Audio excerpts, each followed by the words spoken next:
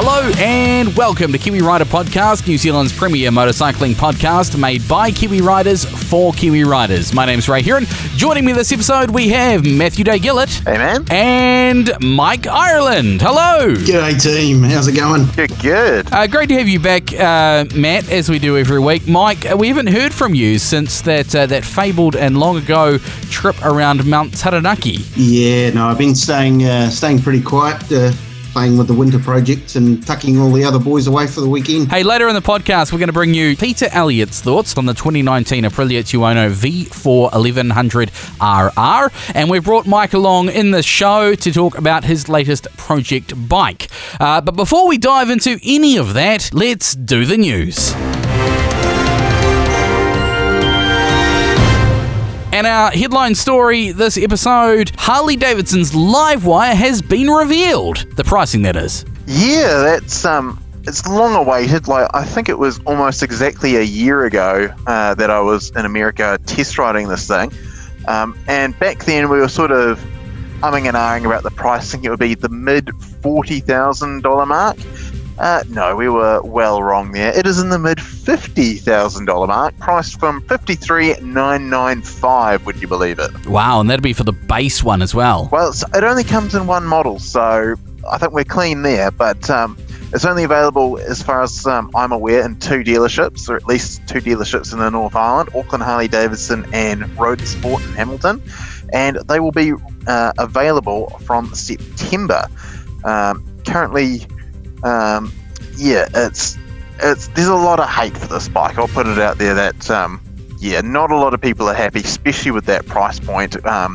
Essentially, the only bikes that cost more in Harley-Davidson's lineup are the CVO models, which are their custom vehicle operations, and those are the bikes with all the flash paint, the big sound systems, and it's a bit of a disappointment, I'll have to say that much. It puts it well out of the... The price point is a bit of a disappointment, you're saying? It's a bit more than you expected? Yeah, well, it's at least 10 grand more than I expected. I was watching my video review from it last year, and I was sort of spitballing. It was 29,000 US. That directly translated to just over 40 grand. I added a couple of grand on it, thinking, oh yeah, sweet. You got to have your import taxes and all that kind of shit. No, 53,995, and it's such a shame because it is such a cool bike. It is so freaking fast, so quick. So it's going to be like 55 grand once you add on the charger and the bits and pieces and get it on road. 55 grand. Whew. Yeah, it sucks. Yeah, especially for a bike that's got it's equivalent range of a Sportster. It's got 235k of urban range because it's got regenerative braking. It's about 158k on the highway because you don't have that regeneration going. Stupid quick. It's 0 to 100 in 3 seconds. And it's... I was just... watching that video, as I say, and I was overtaking one of the other journos, and it just gets up and go. It went from 55 to 80 miles an hour at the flick of a wrist. Mike, since you've joined us on the show, I don't know if you know too much about the Harley-Davidson LiveWire. Electric Harley-Davidson, what are your thoughts on that? Because I know you're partial to a bit of a cruiser from time to time. I am, yeah. It's... My only problem is I'm an old school petrol head, so you've got to have the noise. I mean, I live in West Auckland, so you hear Harley-Davidsons constantly. I don't know whether an electric Harley-Davidson's going to do it. And that's pretty much what the internet's saying, isn't it? Yeah, I think the big problem is they've overpriced it. They've gone for the premium products straight off the bat, and they've priced it themselves pretty much out of the market. Which is a big shame because they're targeting it at guys like us, right? Younger people, and there's no way in hell we can... Oh, we don't have the money for that. No, I don't have the 30 grand I want for the Hilux Ute I want, let alone 55 grand for a Harley. I mean, you can look at your mid-30s range, even to your 40s, and go, yeah, I can kind of justify it, but when it starts kicking up around $50,000... That's a lot of coin for a toy. That's how much money I've got right now in my house deposit account. Why have you not got a bike? Because I want to get a house. Oh, fair point. But you can't. But even that's not enough to get me a house in New Zealand right now. No. Crikey. Yeah, so you could just keep renting and you could go buy yourself that T7. I think you could import one of those sweet European rally editions that we covered last week, direct from Europe. and still come out on top. There's a thought. Don't put that. Don't plant that seed in my brain. Oh, by the way, but while we're on the not while we're on the topic, while we wrap up that Harley-Davidson topic before we go any further in the news, Matt, you sound a little bit different on the podcast this show. Can you explain to our listeners why? All right. Well, I'm currently sitting in my lounge, which is not where I normally record. But I have my HJC i70 on, and I'm connected up to the computer with the Senna 50S. I finally installed it, Ray. You got the 50S installed. Mike's shaking his head. I must look ridiculous. So not only can you use it as a Bluetooth device to listen to your music, make calls, do phone stuff, GPS stuff on your bike, talk to your riders, your pillions, and all that sort of jazz, you can use it connected to your computer to record a podcast. Yeah, or like gaming headset if you're playing your racing games and whatnot and you don't want the family to hear you. There's an idea. Yeah, go straight into those HD speakers. Do make a difference too. So I installed it today. Mike, I think we've come up with a plan for you because you've got a bit of a racing sim set up at home, don't you? I've got the simulator, so I'm starting to think that this might be a good idea. I got caught by my lovely a few weeks ago in lockdown with my helmet, my suit, my gloves and boots on, sitting in the simulator. So yeah, probably helmet on. Yeah, it would be cool. And you can use it when we go on rides. They're only $549 from bitsforbikes.co.nz. And like I'm gotta say, like first impressions are, it is a lot like the 30K that it's replacing for me. I do kind of prefer the 30K's aesthetic. It's all black, where the 50S has quite a bit of shiny silver, and it really does show up on the helmet. But yeah, biggest change though, actual being able to use voice commands. So I can say, "Hey Siri," and my shut up Siri, and my phone picks it up and starts trying to talk to me, which I couldn't get to work for the life of me on the 30K. But then again, the 30K I got was a gift from Harley-Davidson from said LiveWire launch, and it's the Harley-Davidson branded version of the 30K. And it came with no instructions, and I'm still working out things on it. Like I worked out the other week that it has a radio, which the 50S has a built-in radio as well. Haven't tuned it yet, but we're gonna dive deep into the world of Senna and their 50 series products next episode, because that's we're gonna do a whole episode on the 50 series stuff and bring you as much information and stuff as we possibly can. But I've got to say right now, the internet, when you talk Senna, the internet is full of people saying, but it has no waterproof rating. There is literally nothing. But I got to say, last week had the Senna 50R on the helmet and went through 3 days of full downpours commuting in and out of town for work. Still working perfectly fine. Yeah, I don't know, maybe there's no idea what the rating is, and I think the 50R will be a bit more watertight than the 50S that I've got on, because it doesn't have the scroll wheel and that. But yeah, I've ridden through the rain, I've ridden through a shit ton of dust. I took my 30K on the Tenere 700 launch last year in Aussie, and yeah, it still works absolutely perfectly fine. I've hooked it up to my other helmet, had the little fella wearing it today, and was having a yarn with him through the doors.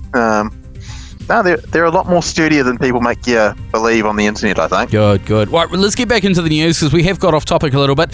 Second story for you this week, Biketranz. An ex-employee from Biketranz, the people who transport motorbikes around the country, was in court. Trista Ann Miles was like a family member in her 5 years at the company business, but it was only when she took leave that her $21,500 of deceit and theft was uncovered. She was an office administrator for Biketranz, a specialist in motorcycle moving business around the country, and she had access to the money, including making payments to suppliers. And when she took leave last year, an email was opened by another member of the team, and in her absence, the plot started to unfold. It was the beginning of the end. The email was from a supplier about a payment. So Biketranz went through the transactions and discovered $21,000 went missing between 2017 and 2019. Miles had spent it on a frivolous lifestyle, the story goes on to say. She had pled guilty to theft by failing to account. That is brutal. And yeah, those bike transport companies, they do a decent amount of business, but they're not living the life of Riley, are they? They're just regular working class blokes just doing a really good service around the country. And Biketranz, got to say, do a fantastic job. I had that KTM Duke 790 down here in, must have been October, November last year, and we got it back up to Auckland via Biketranz. Picked it up from my work, from my office, and delivered it directly to KR editor Ben Wilkins' place within 3 days, which is pretty good turnaround from Wellington to Rotorua. Heck yeah. So I hope Biketranz do get the money back. Of course, Trista will probably be paying it back on the Never Never, $5 a week, that kind of jazz. And the final story is a bit sad. Our mates, the Cone Heads, James Riley and the team, they've got a container where they usually do their Moto Gymkhana. It's up in the car park of Dressmart in Tawa. Got broken into in the last week. Bit of a shame. It's a massive steel plate that you'll probably see in the photo. Actually, we'll share that photo as well. Massive steel plate that looks like people have taken to with a screwdriver and they've hacked it up. The Moto Gymkhana team, the Cone Heads, have lost some timing gear. They've lost some tools. The buggers didn't even bother stealing the motorbikes that were in this container, though. So if you can help them try and locate some reinforcing for a lockbox, or maybe you've got some toolkit gear, socket spanners, screwdrivers, that sort of jazz that you'd like to donate to them, get in touch with them on Facebook. Just search out Cone Heads. And that about rounds off the news. Now, Mike, we brought you into the episode because you've been talking to us about a project that you've got on the go, a project bike. And from knowing you for a year or two, you've had this project bike on the go for, what are we talking, 20 years maybe? What's the bike and how long have you been working on it? So the bike is a 84 RZ 250. Now, people that were around and like the smaller CC bikes back in the day would know the RZ and its predecessor, the RDs. They were a nasty little two-stroke 250, and they also came out in a 350 variant. But they were a bit of a bloody weapon back in the day, and I've owned mine for a number of years. I got it when I was 19, when I was commuting backwards and forwards from my parents' house to work, and used to ride it through the Manawatu Gorge every day. And one day the gorge bit. You say the gorge bit, or the two-stroke engine had decided it had had enough abuse at your hands? No, I was actually following a big lifted Hilux, and I don't know if anybody that knows the Manawatu Gorge, that when it was open, it was notorious for having rock slides. R.I.P. And I was following a four-wheel drive through there on a rather frosty morning, and he went over top of a rock, and I hit it. Oh. And so, the bike sort of end-for-ended and destroyed itself and destroyed me along with it. So, it got put in the shed and sat for a number of years, and I decided I was going to put it back on the road, and life gets in the way and it gets tucked back in the shed again and sat there. And before I knew it, and thought, shit, I better get that thing going. It's been 22 years when I looked up on Car Jam. So, so you bought the RZ when you were a young fella, late teens. You rode it for what, year or two? Probably 2.5 years. And then you binned it and you put it in the shed and thought, I'll fix that. And what was the catalyst about 22 years later to actually get to go and get it and start working on it? I've been talking about. Unfortunately, I don't have the correct license for the bike. I do tend to ride a little bit, and the catalyst was, I was thinking, shit, I should get a bike that I'm actually legally able to ride so I can go and progress my license like I should. And then I thought, hang on, I've got a 250 sitting in the shed at Mum and Dad's. I should get that thing and see what it's like. Brilliant. So what have you been doing to the bike? So the last time I'd attempted to do anything with it, I started it, took it for a run down the road with old fuel in the carburetors and melted the shit out of a piston. So that's when it got parked back in the shed and left. So what I've basically been doing is done a complete rebuild on the motor and just gone hunting for parts that were obviously destroyed in the accident and slowly piecing the old girl back together. Outstanding. So you didn't have any physical chassis damage or anything, Mike? Like, it was just cosmetic stuff that... It was mainly cosmetic stuff. The rear tail was a tad twisted, but I took it to an engineer who stuck it on a jig and straightened it back up and made sure that everything was cool. So yeah, the rest of it's just cosmetic stuff. Now this is a 250 two-stroke. Yes. You mentioned that you're on your learners are restricted or whatever you're on. Is that LAMS approved these days? It is. It's right on the limit of being LAMS approved, and it was back in the day as well. Wow, that's a bit of luck. So yeah, sort of the RZ250 was the last of the 250 two-strokes that was actually approved.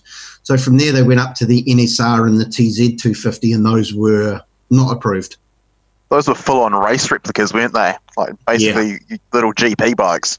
They were nuts little things. I mean, like all sort of hypo two-strokes, they were known for ass-ploding themselves at fairly regular intervals. But yeah, they were an incredibly fast bike, and the RZ wasn't that far behind. So for anyone looking to do a similar project with a similar bike, you got to remember one thing, and I think you learnt the hard way, which has delayed your rebuild slightly.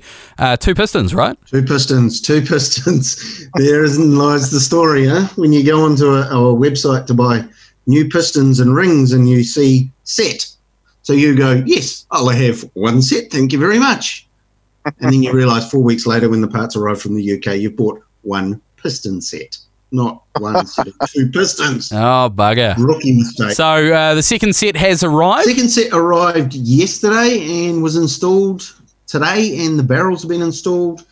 Carburetors have been rebuilt and reinstalled, so it's just the little fiddly bits and pieces to get it back together again. And you've had it on hold for so long, so once it's all together and got a warrant, you can literally just ride it. No, I actually let the registration lapse. Oh no! So you got to go through a Revin and all that kind of jazz. Yeah, so it's got to go back through a full check, which is not a bad thing. I mean, for a bike that's been off the road for that long, it's probably not a bad idea to have the full check done.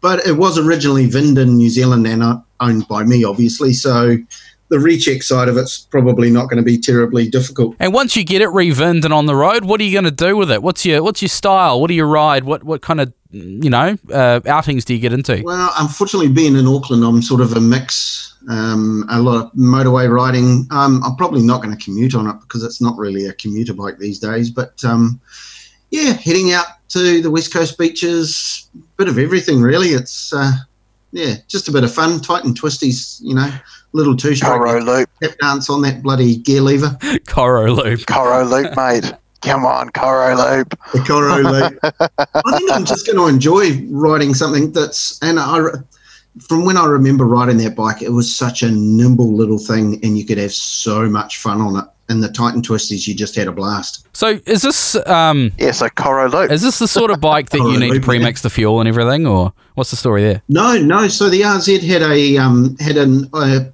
integrated oil pump, so they had a separate oil tank.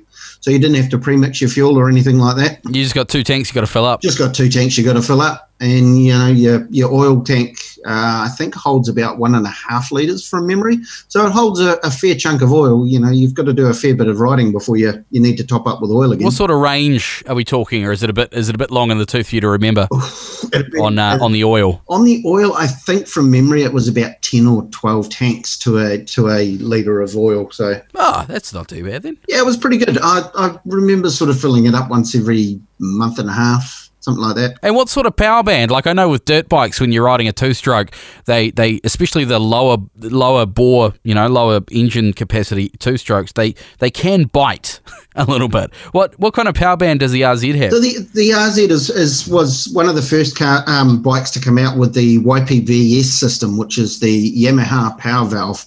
So what it does is it alternates the size of the exhaust port. So what that does is that gives you a little bit more low down power. When you're in your lower revs, the exhaust valves are slightly closed. And then when you wind up through the rev range, it actually adjusts via a little servo and opens up the exhaust valves and gives you a bit more of a kick. So what it does is it tends to flatten out that nasty little power band that you always got with your 2-strokes, and tends to soften it up a little bit, makes it way more predictable, and just gives you a slightly nicer, flatter torque curve on the bike. Nice. Well, once you finish the project, is a project ever finished? That's another question for another day. We want to see some photos. We want to get them up on Facebook, and we want to go for a ride. Absolutely. Yeah, well, I've taken a few photos along the way. I took photos when I dragged it out of the shed. Can you call it a barn find when it's your own bike that you've forgotten about? I think so. It might be saying something about your age, but... That's a worry.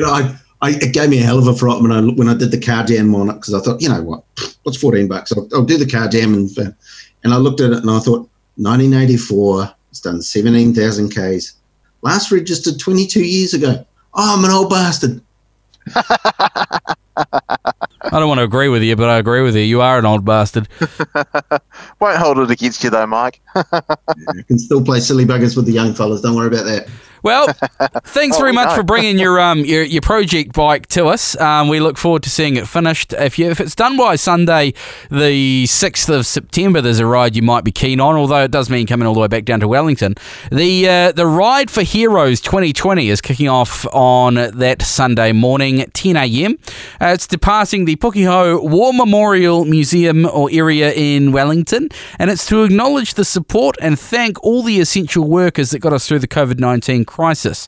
Now, this is run by the same people, I believe, that usually run the Ride of Respect around about Anzac Day. It's $30 per person. That includes a riding badge, no gang patches, and there are some sponsors, namely The Breeze, The Sound, Magic, Muzzy Shirts, Bronze, and all proceeds are going to Women's Refuge and the Māori Women's Refuge as well.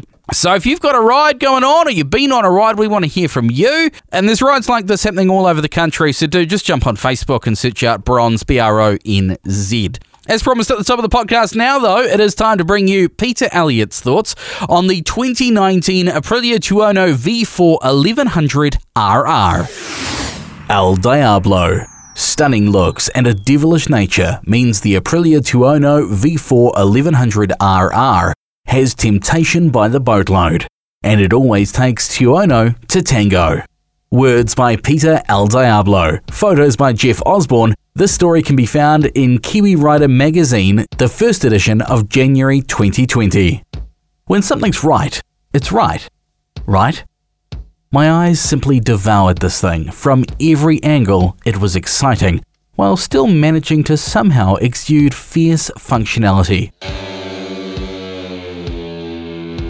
I threw a leg over, and my knees slid down the tank recesses like keys into well-oiled locks.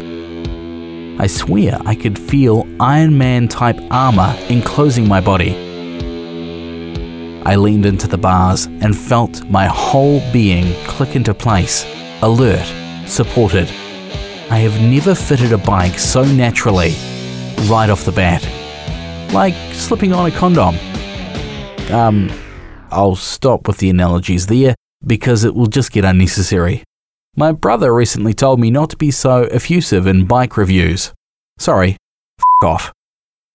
The Aprilia is a weapon, a Miss Armour Pro 1's Lactum, Latin ramblings about losing your weapons license. But until then, joy unconfined. While on an aesthetic level, the Tuono V4RR impresses like a supermodel. It's the technical delivery that precipitates descent into the fiery pits of hell. I mean that in a good way, like only committed sinners will comprehend. For a start, this fire-breathing 4-cylinder redhead is fitted with an Akropovich pipe, so 4 trumpets into one are going to pipe your arrival at the sticks. The dealer's delivery dude, a devilish Mike Cross, says, in effect, if you're going to play the piper, you may as well be heard. And then took the baffles out. Crikey, if there is a dark argument to be made for saying no to electric bikes of an oil-weary future, then this bike is Cerberus, the hound of hell, barking ferociously against the squealing electro-bland. So, hound barely off the leash, off I went in search of underpasses and long, echoey tunnels. And I found them, by God. In exactly 3 minutes, I knew this was the bike of my dreams, such as they are currently, and I was hatching plans for ownership, ruining the ride until I put such thoughts firmly aside for later. It's later, and he's still working on it. There's a school of thought in the racer crowd that says you have to own the Aprilia factory version to be taken seriously. I don't believe that's true, and I'm not alone, and here's why. The RR is in nearly every respect an identical machine, except that it has the Sasha suspension setup and doesn't have the Öhlins active suspension that comes standard on the factory. That version gets the Öhlins NIX fork and STX 46 shock, managed electronically. But to all but the most race-hardened manic, this will not make a lot of difference, and just means more hands-on tinkering with race setup. As a track day series contender, you're going to do this anyway, so this bike is almost identical, except for one very important point. Mr. Cross is offering the RR at a saving of a staggering $6,000. The factory retails at $28,990 and the RR at $22,990, and that's with the extraordinary Akropovich thrown into the party pack. Normally such base things as money would not make it into a review, but with this bike I apologise, all bets are off. The Tuono RR essentially is a semi-naked sports bike with sit-up rideability, staggering performance, sensational handling, and is regarded by most motoring writers as peerless. I agree. I fell hopelessly under its spell. The V4 1077cc engine is astounding, and I've seen it written elsewhere as the most inspiring engine in motorcycling. So not just this infatuated chap then. The Tuono V4 1100RR and factory share the same 330mm front brakes, wheel sizes, and rubber dimensions. Their electronics packages are also virtually identical. The Aprilia Performance Ride Control System, or APRC, offers the riding and safety assistance functions that were originally developed for racing, including configurable launch, traction control, and wheelie options, and a ridiculously exciting auto blipper/quick shifter, with cruise control, cornering ABS, and lean angle indicator. The ride-by-wire throttle offers 3 rider-selectable settings: sport, race, and track. All of this takes a little time to master, moving around the menus in the full-color TFT screen. It takes a bit of mental effort, and I'm aware of how off-putting that can be for most when they first encounter this level of dial-up control. The fear of doing something they can't figure out how to undo is long learnt from buggering up the laptop from time to time. However, perhaps the hardest thing about the Tuono RR for me to grapple with was riding it legally, without either flogging the engine to death or running at race revs, which meant every bump and dip could cause unwitting acceleration. On Auckland's ludicrously speed-bumped, coned, channeled and road-worked byways, this is a real consideration. I left the horrors of town as quickly as was respectable. Under normal conditions in Auckland's spring and summer, there was rain and mist, and damp, and traffic. Nevertheless, I worked at getting the strips narrower. And when I say I worked, I mean I grinned my head off and actually cackled with excitement as I found preposterous levels of bank angle and grip, snaking through tight roads near the maximum security prison, which is where I was headed if I stayed out playing as I was tempted to. When the level of control is fingertip, pinpoint and perfect, one is teased beyond the plodding realms of legal limits in a microsecond, and it takes real resolve to understand and accept the monotony of simple traffic passage.